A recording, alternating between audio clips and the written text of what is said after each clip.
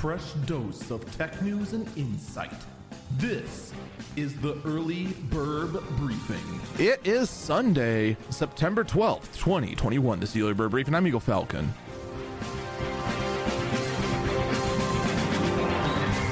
All right, we're going to talk about the other big news that came down, at least in the Twitch world, on Friday.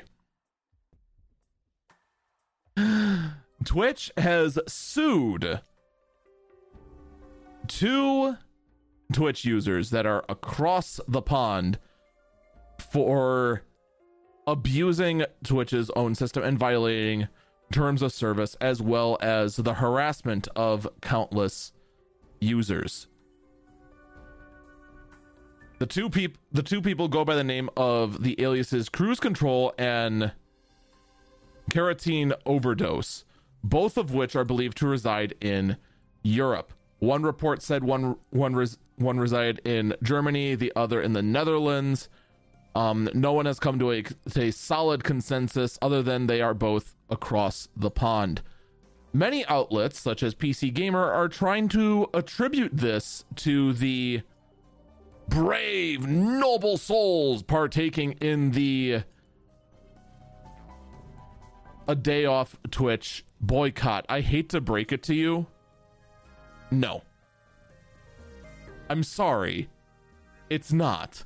If you know anything about how long it takes to draft this sort of stuff, how many lawyers you have to go through, and how many I's need to be dotted and T's need to be crossed, there is no way that Twitch managed to go from seeing an impact on a Twitch day off to lawsuit ready to go in only 2 weeks.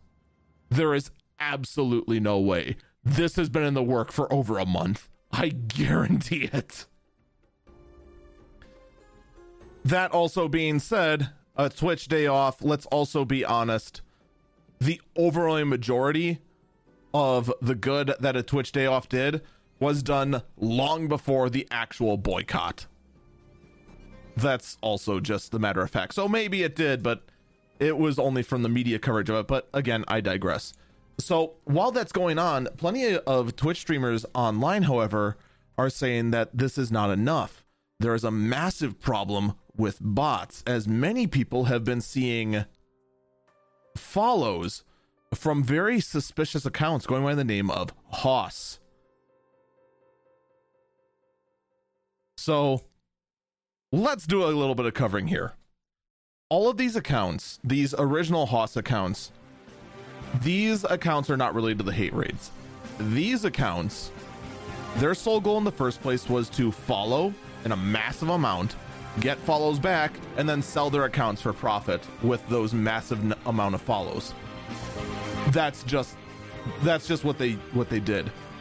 Then people started assuming that they were part of the hate raids, and these actors, based on what I and a number of other experts have been witnessing, are some low-tier trolls making these accounts by hand, not by the automated methods that the hate raiders are doing, to try and go and fearmonger.